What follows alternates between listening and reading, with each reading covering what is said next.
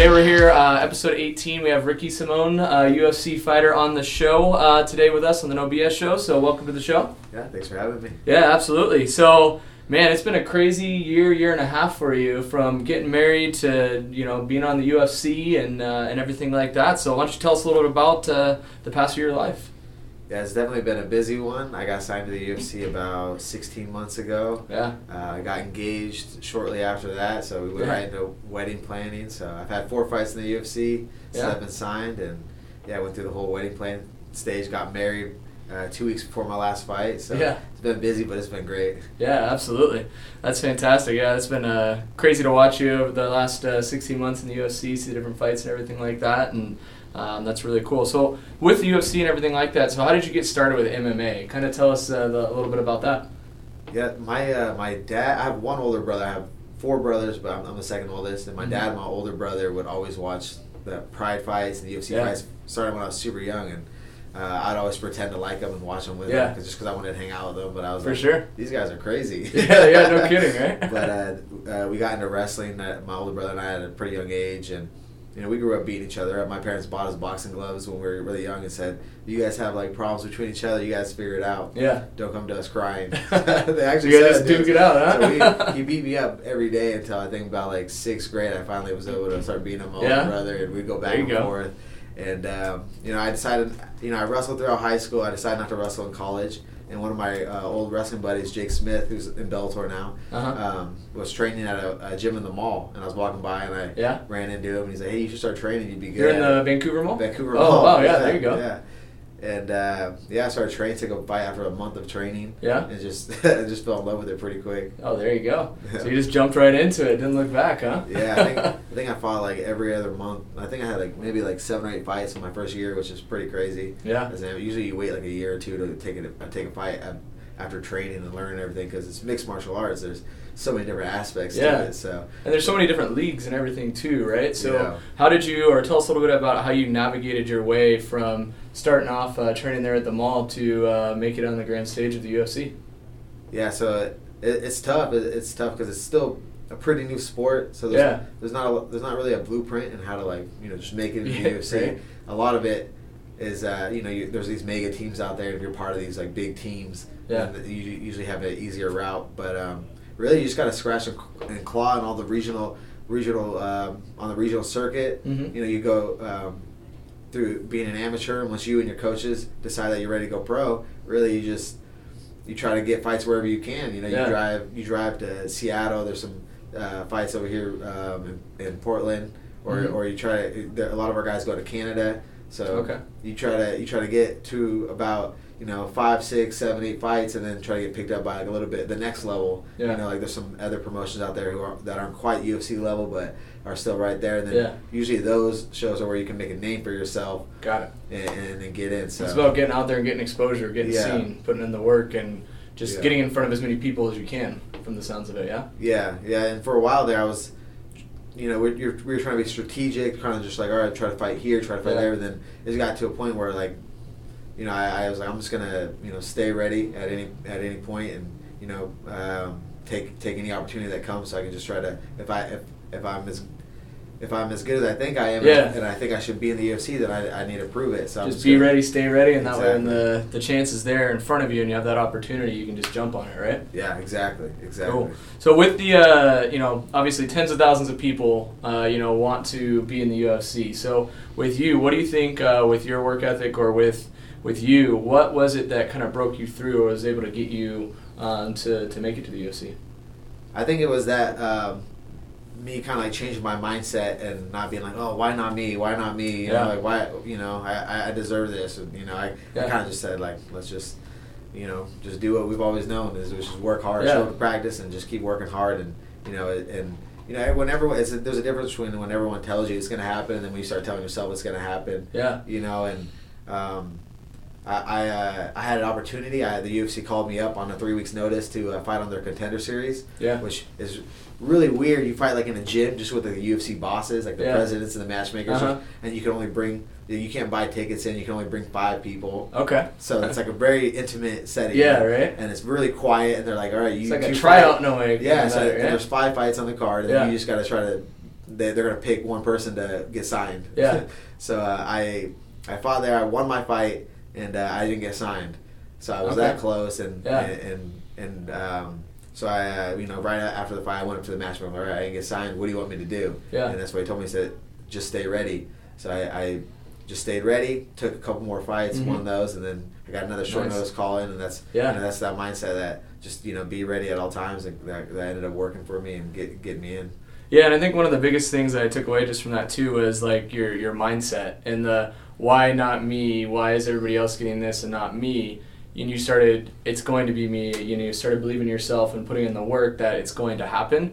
And I think like with success or in life, if you want to get to that next level, whether it's in the UFC or another sport or owning your own business, you have to be able to have that mindset of just putting in the work, and you have to believe in yourself.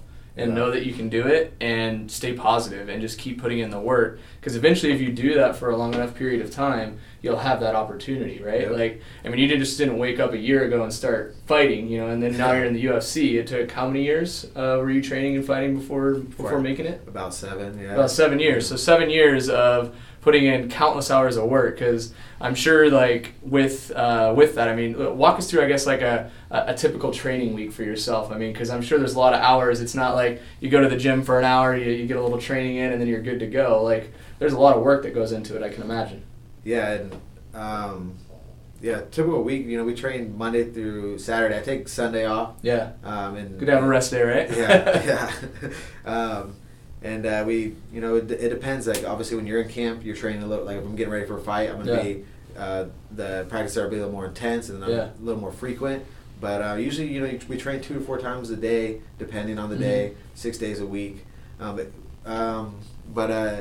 mixed martial arts. Yeah. So you got to cover all your bases. I have a boxing coach, I'm a Muay Thai coach, a jiu-jitsu coach, a strength and conditioning coach. Yeah. So that's me going to, strength and conditioning gym to get, make sure I'm strong, make sure I'm in shape for these, because 5-minute round is tough, and then you got 3 5-minute rounds, 5 5-minute rounds. So you got to be ready. The worst thing that could happen is you get tired and someone's on top of you punching you. You can't defend yourself, right? So and then we set up privates with like boxing coach. I have a great boxing coach who's national champion, Olympic trial winner, Andy Minsker, and then my jiu-jitsu coach is a multi-time world champion, black belt, Fabiana Scherner. So you surround yourself with a great team of people to help you. And obviously like I said, I started on the mall. Yeah. You get to a certain point, you got to keep pushing yourself. So we found this gym out in Portland that that is great, American Top Team Portland. Okay. That all the top fighters in the Northwest are kind of flocking to right now. So there we go. Just surrounding myself with the best teammates and the best coaches. Absolutely.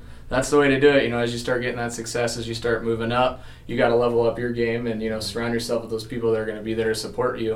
And if you want to be the best, you got to surround yourself with the best. And that's just going to lead to nothing but you getting better and better out there with your career and everything. So, so what would you say your biggest motivating factor to keep improving and keep getting better out there would be? I've always been very self-motivated. I'm always trying to best myself. I put a lot of pressure on myself just to improve all the time, and it's the sport's constantly evolving. Yeah. So you've seen people doing something like Mighty Mouse suplex someone into an armbar. Right. You got Ben Askren just throwing flying knees right off the bat, Anthony Pettis jumping off the cage. It's it's evolving every day, and so you gotta keep trying to get better. You get left behind. You gotta evolve with it. So, and I would also say my families they motivate me so much. Just from where we've come from, and getting to take my family to travel with me to these fights and it just kind of seems surreal. So they're definitely a motivating factor for me. Yeah, absolutely, man. So obviously you just had a huge fight against a UFC legend, Uriah Faber. And then you kind of had your first loss or setback in, over 3 years, I believe was the last time you had your last loss there. So tell us a little bit about how it was fighting the legend Uriah Faber, and then secondly, how do you bounce back and what's next? Yeah, man, it was awesome fighting. Yeah. It was a little weird just because, usually you're there fight week and you run into your opponent a couple times. It's kind of a lot of is he going to look at me? Am I trying to stare him down? Or what? How's this interaction? Yeah, right. And he would just come up to me like, "Wait, what's up, Ricky?" And he was be super nice to me. So it's kind of of awkward. Like, yeah. you're kind of, it wasn't a bunch of shit talking back and forth. He's It a was super just nice cool. guy, and you know, obviously I grew up watching him fight. Yeah. And then, you know, the walkout, that was cool just because you know, Yeah. I was in hostile territory, and I loved it. I love being in hostile territory. Yeah. I was soaking it up. And obviously we didn't get the results we wanted. But, you know, I think it just, you know, I feel very strong mentally. And, you know, I don't feel like a loser. I feel like a winner who lost, and I have a winning mindset. You know, so I know I'm going to just keep doing what I've been doing. You know, I had 11 amateur fights. I was 11-0. I'm 15-2 as a pro. I just fought a legend, you know, in his hometown, co-main event. Yeah. You know, I'm only 26 years old, so I feel like you know, we're just getting started. So absolutely. I know what I got to do. I know.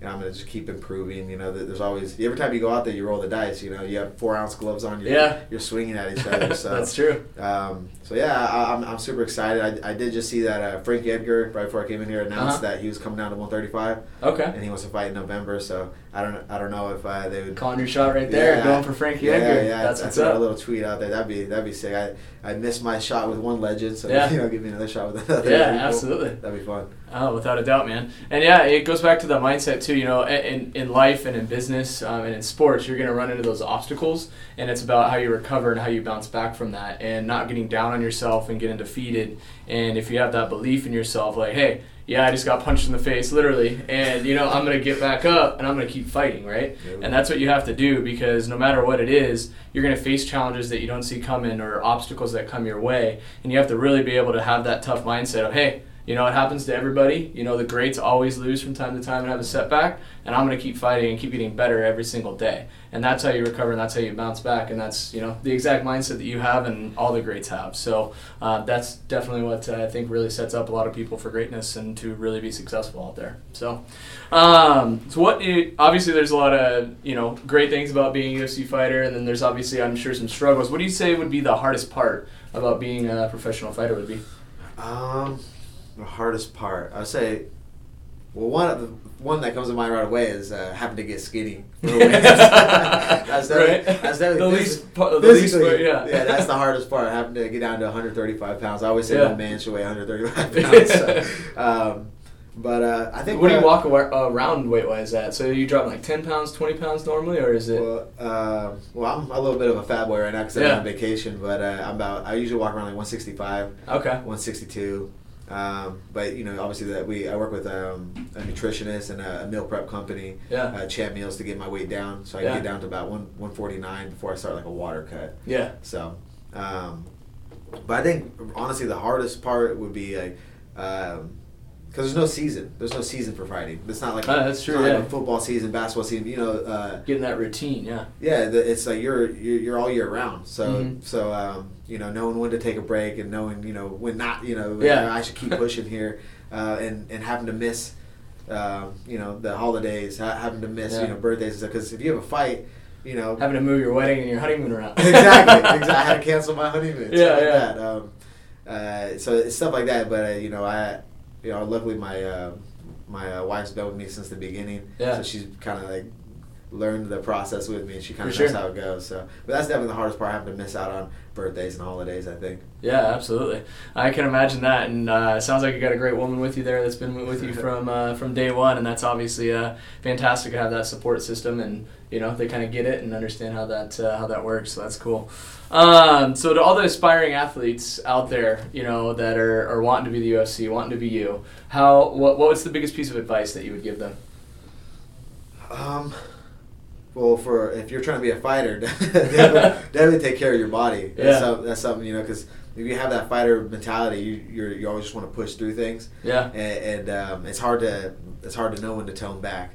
So definitely, you got a lot of young kids who are always asking me what should they do, and I always try to tell them, like, make sure you take care of your body, because I have some, you know, I've had to deal with some things that come back from when I was 19, 20 years old, where like I, you know, tore something or hurt something, and I didn't get taken care of. I'm like, oh, it'll heal up, it'll be fine. Yeah. So, it's that fighter's mentality, right? Yeah, it's just that you just push through. Yeah. So that's definitely one, and then the other thing is just really believe in yourself, because you know, my entire life, I think that's been the hardest thing for me, is to believe in myself, and I've always had confidence problems my entire life, people probably wouldn't even know that just by the way I act. Yourself, yeah, exactly. But when you're going out in front of 20,000 people, you're getting your head a little bit. Yeah. So you just really just got to believe in yourself and follow your dreams. Yeah, absolutely. That's great advice, and it sounds like a lot of it too, like you were just saying, there's that mental aspect of it. And everybody, even UFC fighter, has those mental doubts and those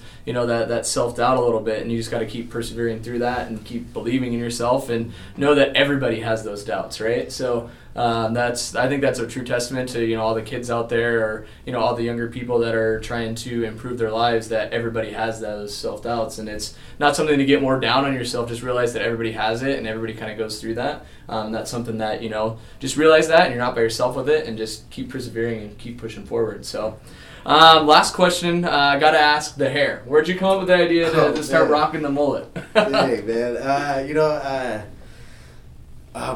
so I fought in the Contender Series. Yeah. And my coach, I have this one of my head coaches, Ian Loveland. He was in the UFC as well. He was rocking a mullet. Yeah. On when he cornered me for that fight, and he actually he got a lot of attention for it, and he thought it was hilarious. And he had to cut it because he got like a 9-to-5 job, and it was a little crazy. Yeah. So he cleaned it up, and so I told him I let the mullet live on. So I've just been rocking this ever since. Yeah, there you go. Ever since he cut his, and nice. I kind of did it as a little bit of a joke, and then it caught on. Yeah.